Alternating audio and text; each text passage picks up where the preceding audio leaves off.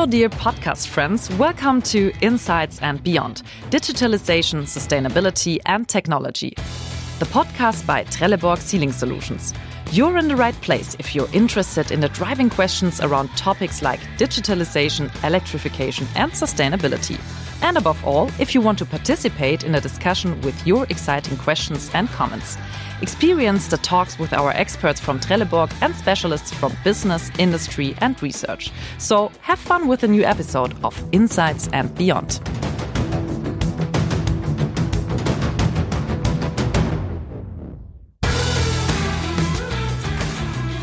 In 2020, everything is different somehow, especially our mobility behavior. A survey by the German Car Sharing Association showed the number of bookings at member companies fell by 50% to 80% from mid-March to mid-April. But if you think now, well, that was only due to the lockdown, no, our mobility behavior has changed permanently. Currently, 40 to 50% fewer passengers are using public transportation services than in the time before the corona restrictions. Individual mobility is experiencing a renaissance. All the more, it's important that it becomes sustainable. That's what I'm talking about today with Stefan von Dobschütz, Managing Director, Energy E-Mobility Solutions, and Axel Weimann, General Manager at Trelleborg Sealing Solutions. Hi, guys. Hey, hello. Hello. If someone were to give a book title about your impact on e-mobility, what would be the title of it, Axel? I think one of the most matching titles for me personally is it's pretty much the same, but feels completely different. That's a good one. So, Stefan. Pioneers of e-mobility, from first attempts to Wall Street proven business models. That will be my title. So you would have to walk the talk with that title. It's a very good one, but let's see how we can fill that book maybe today with our discussions already. Everyone is talking about e-mobility. What question would you be like to ask because you think it addresses an important but at the same time unnoticed problem? Stefan. Why people are so excited about e-mobility? If you look at all the startups and also if you look at the investment bankers and the financial sector, you see a lot of so-called SPACs now in the United States. So why do they attract a lot of money, these business models? There should be a case behind it. And I think to look at the growth rates there, what are the underlying assumptions, how do we predict the future? I think that's something we can focus on or elaborate a bit in this talks. That is something I would like to be asked. Sounds like you think that this topic is a little bit overhyped. Yeah, it's in a certain way it's overhyped, but on the other hand, it's also realistic because if Corona has done one positive thing, I think it has accelerated the trend of e-mobility. So we are coming out stronger out of the crisis than we have thought maybe half a year ago. That's something which has to be proven, but that will show the future of our e-mobility, maybe. Axel, what do you think? Which question is important because it addresses something which is really important, but at the same time very unnoticed? I think one of the questions I was reading some years ago already is why are users and owners and drivers of e-cars, why don't they go back to combustion engines? So if you once drive an e-car, e-mobility, electric powered car, why don't you change back? So this is a question I think is to be looked at a little bit more closer. Is that something like an experience of the author, or is it really like a statistic? I think there are some statistics showing that, and you see that also in the numbers that the growing of drivers, the group of drivers of electric cars show that there is not a huge going back to a combustion engine. So this group grows and grows because people don't go back to combustion engines. They just buy the next one, and other people are convinced that this is a good way of being mobile in the future.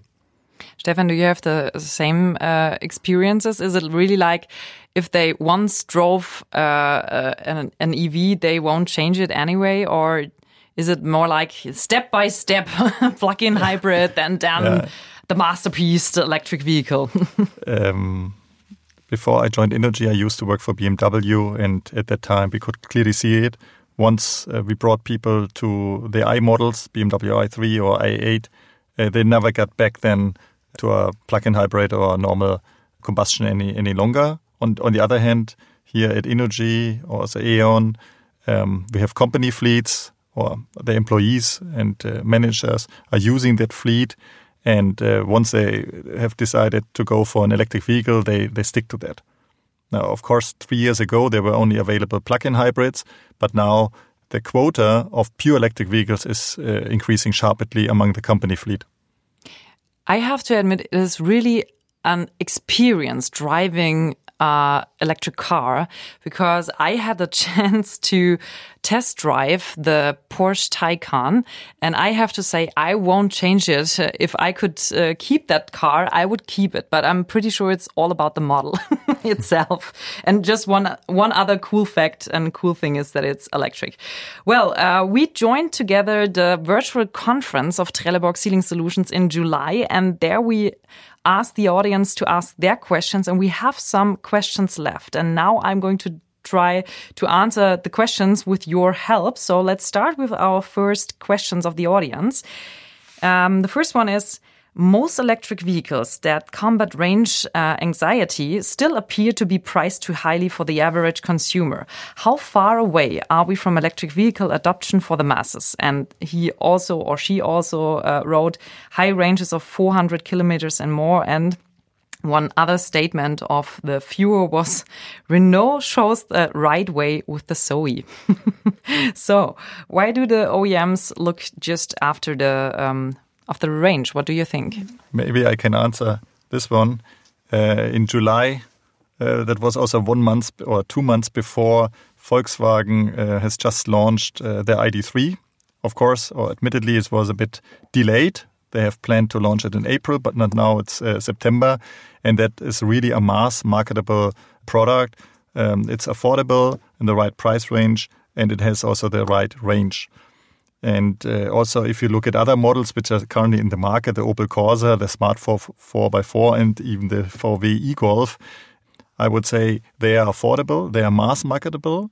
On the other hand, yes, that's true that the German automotive companies went for more the SUVs in the first instance, but that is just one range or one customer segment. That's definitely not the end game.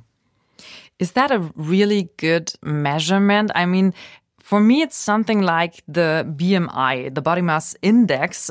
If I have a lot of muscles, I'm heavier than someone who hasn't got a lot of muscles. So my BMI is totally fine, but it looks bad when you have a look at the numbers. So is it a wrong measurement to only have a look at the range numbers? What do you think? That's the most obvious thing at the beginning, to look at the range from a consumer perspective, but that's not everything. You also need to look at the charging behavior. How quickly can I charge my car? And then it's a combination of both, in combination with the charging infrastructure out there, and then you can make up your mind. But therefore, you need to do a bit of math. But because car purchase is not only a rational decision, it's also emotional. People just spot the range and say, okay, that gives me peace of mind. Therefore, I look out for the range. Maybe that's an explanation why people focus very much on the range and not considering other factors. Yeah, and I think it's also about, let's say, a range which is critical and a range which is acceptable. And it seems that 300 kilometers and above is acceptable for mass usage. And below, it was just for fast starters in usage of these cars. And my personal experiences with some years ago with the Nissan Leaf, where you had 150 plus minus kilometers. It is something that you have to take into consideration if you go for some rides. Now with a Zoe, which is my current car as an electric car, and 300 kilometers plus minus, you use it more or less as a standard car without any second thought about using it in the morning. But I think the other topic for the German car manufacturers is that they are diversifying their cars to other brands. by specific characteristic attributes. And of course, the range is, as Stefan was telling, one of the most, let's say, visual attributes you can put a price tag on. Since the maximum speed of electric cars is not very much in the foreground for deciding for a car and for electric car. So means I think the range is right now one of the top topics, and it took a while until the German car manufacturers were ready to bring cars in the market. First of all, these were the more important, more expensive cars. But now, as Stefan was telling, cheaper cars come into the market, and that's, I think, brings also the suppliers into the game. The knowledge of the suppliers concerning component optimizations is necessary to improve the range and also the ultra-fast charging capability. And both is something where even Trelleborg and Seals can play an important role. The keyword infrastructure is something we're going to discuss later, because I've got a question from the audience to that topic. But first of all, I want to ask you, maybe Stefan, it's a topic for you, because we have a question from the audience.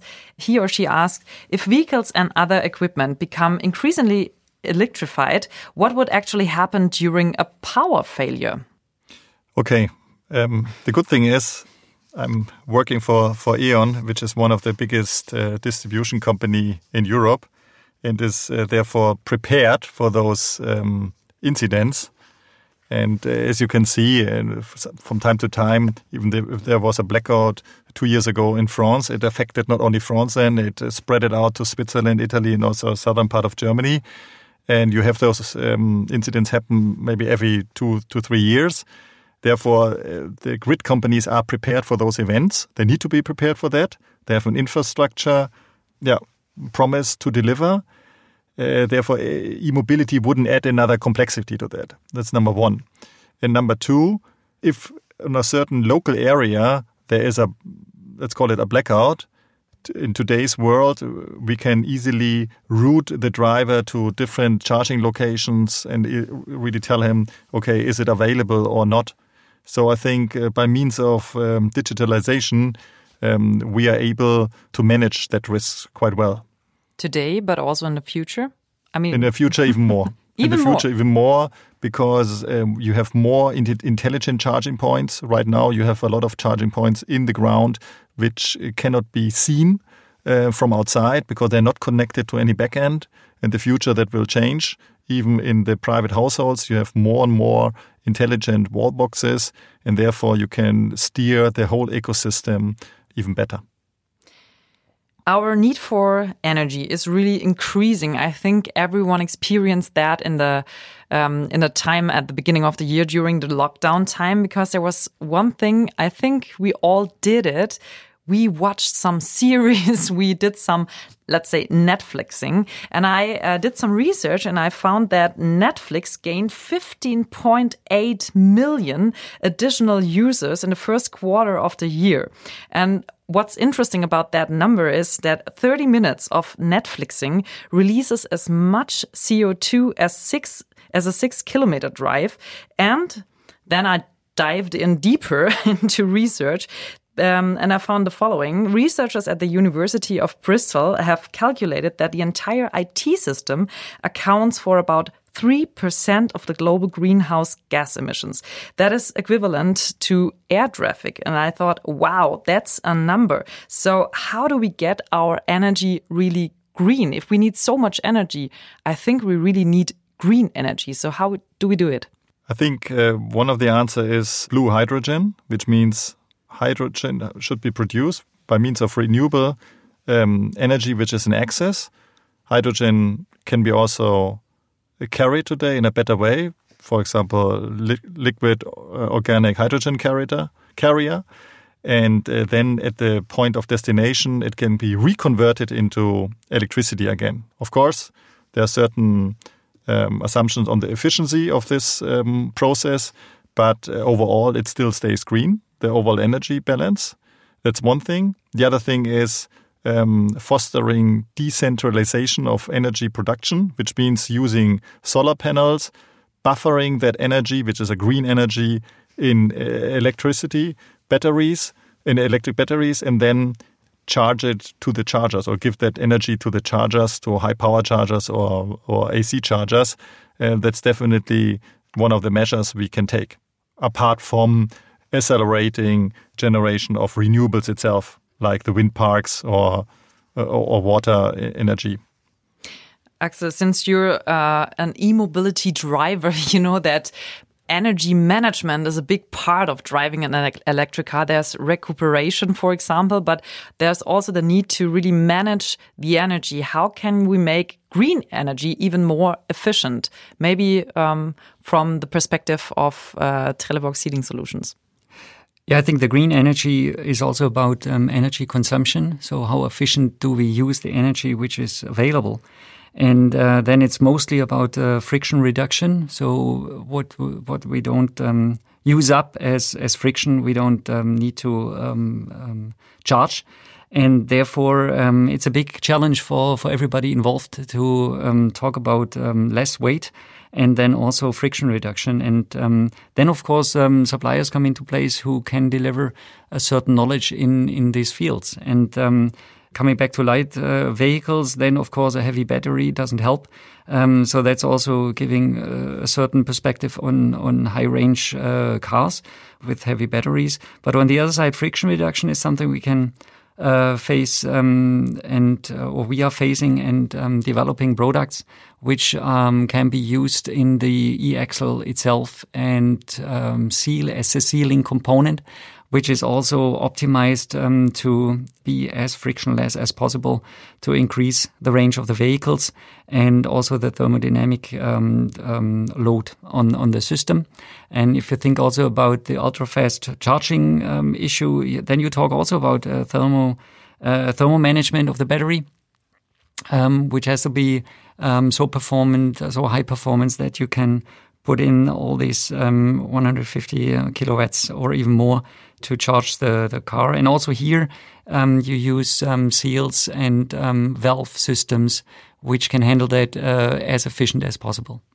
I think there are a lot of systems already in the cars today, in electric cars, that do the energy management itself. So you, as a driver, I don't have to do anything because the battery managing is working with my car itself. So I don't have to do anything. That is very cool. And speaking of those examples, I also love examples. So maybe, Stefan, you can give us an example for creating green energy. Do you have an example for that?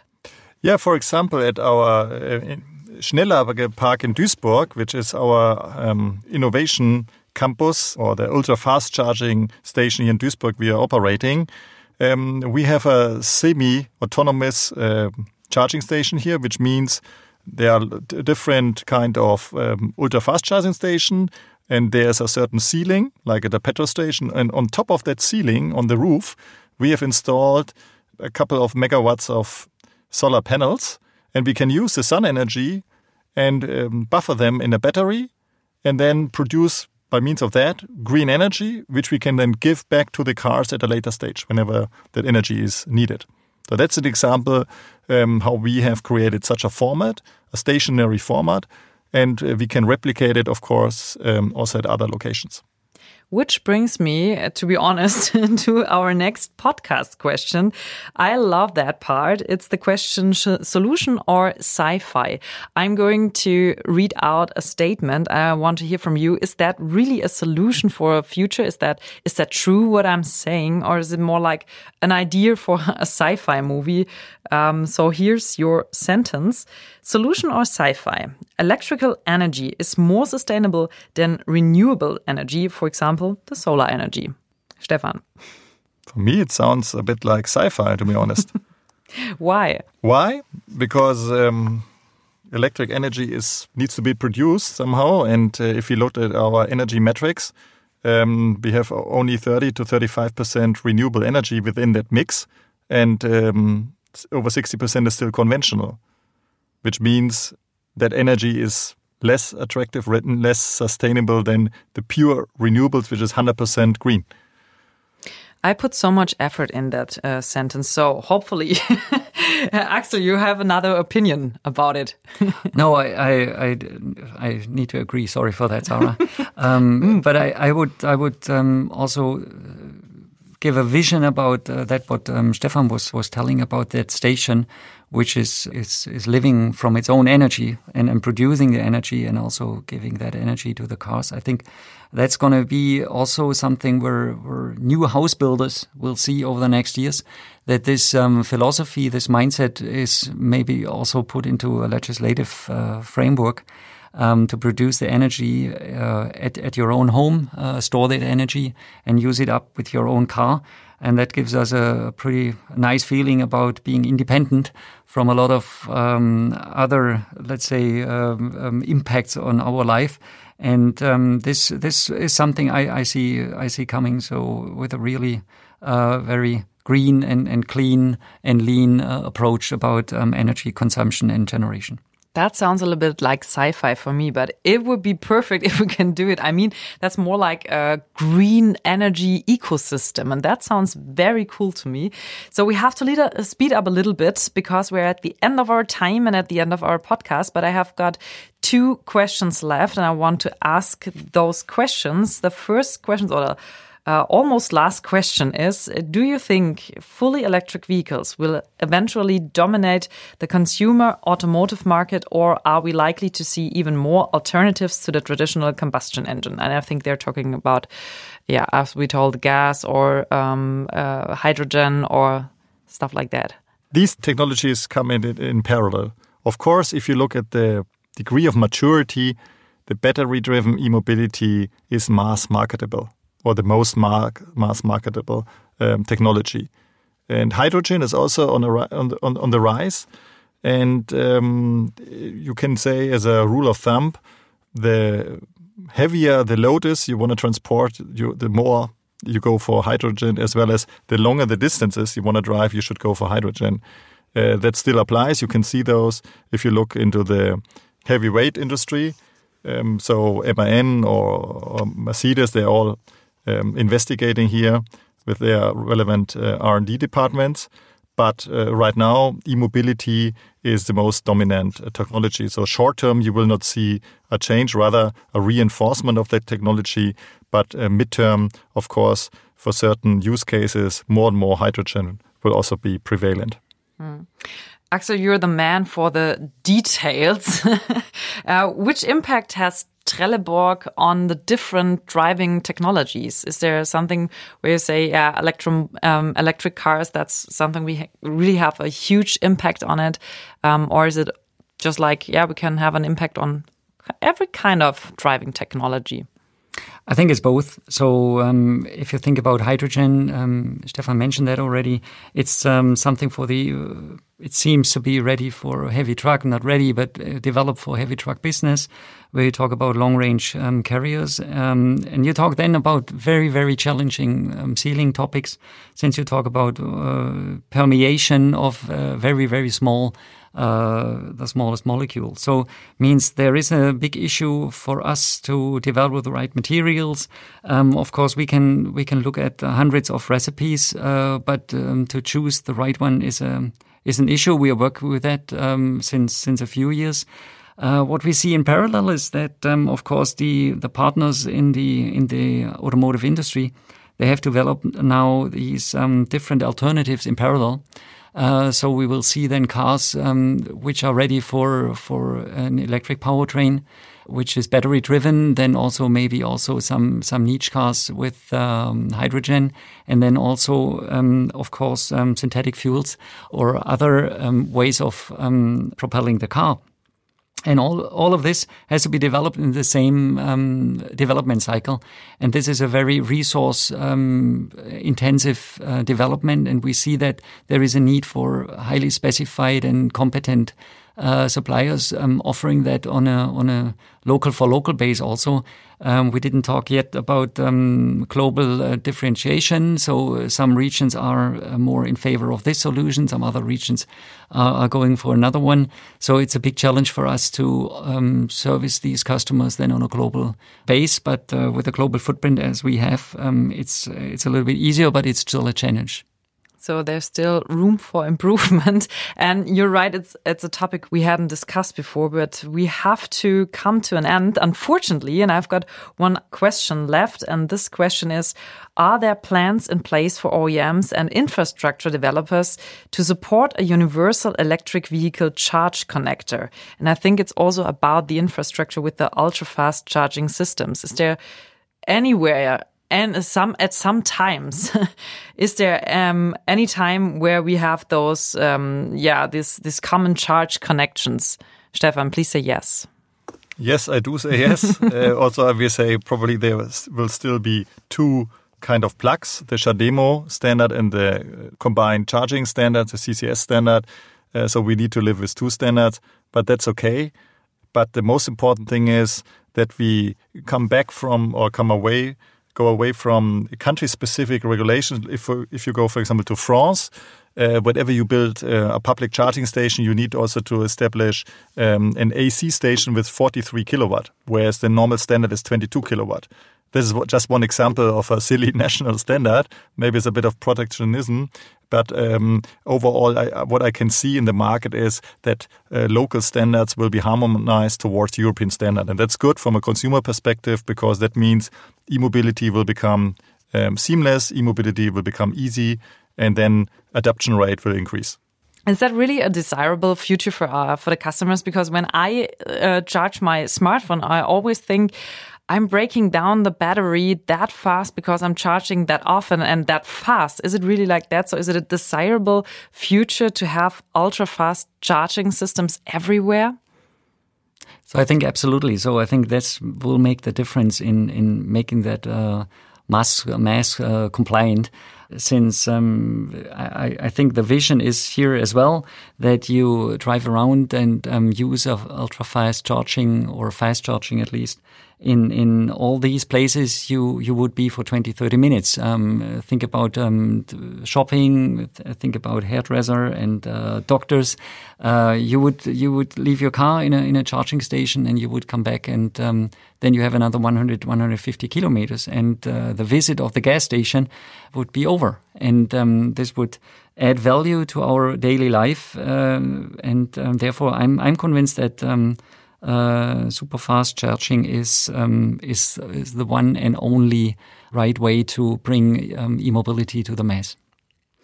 At the end of our podcast, we always do the ceiling test, and we have two components which are very interesting in terms of material for sealing solutions. For example, the rubber.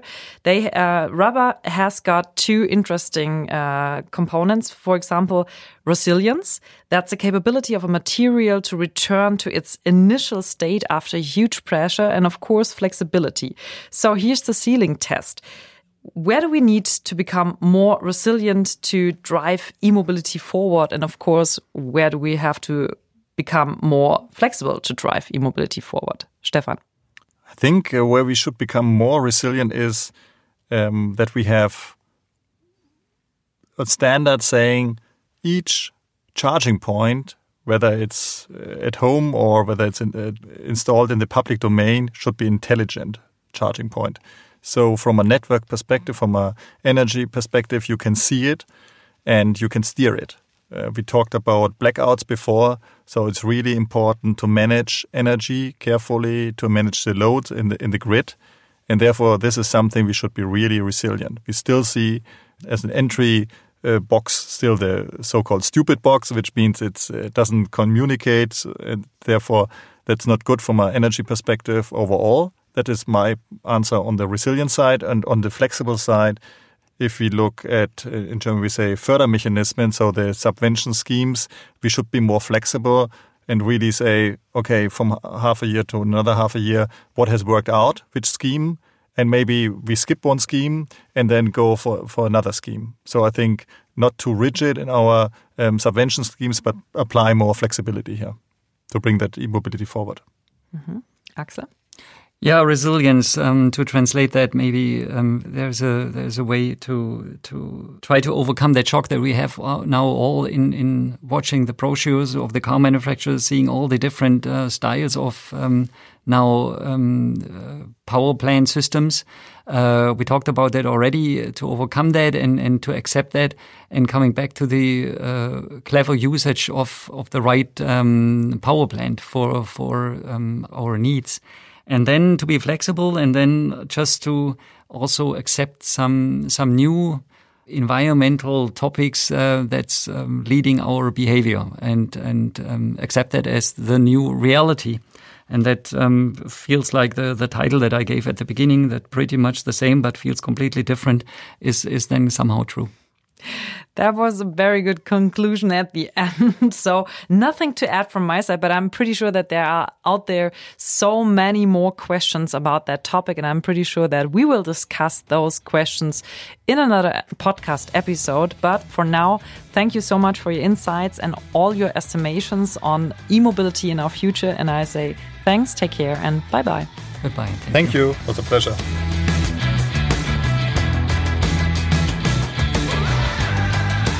Thank you for tuning in. Hope you enjoyed this episode. If you don't want to miss anything, just subscribe to our podcast. And of course, we are happy to receive feedback from you. So we're looking forward to your ratings and comments. And of course, we still want to answer your questions. Therefore, feel free to write us at info.podcasts@trelleborg.com. Thanks a lot and see you next time.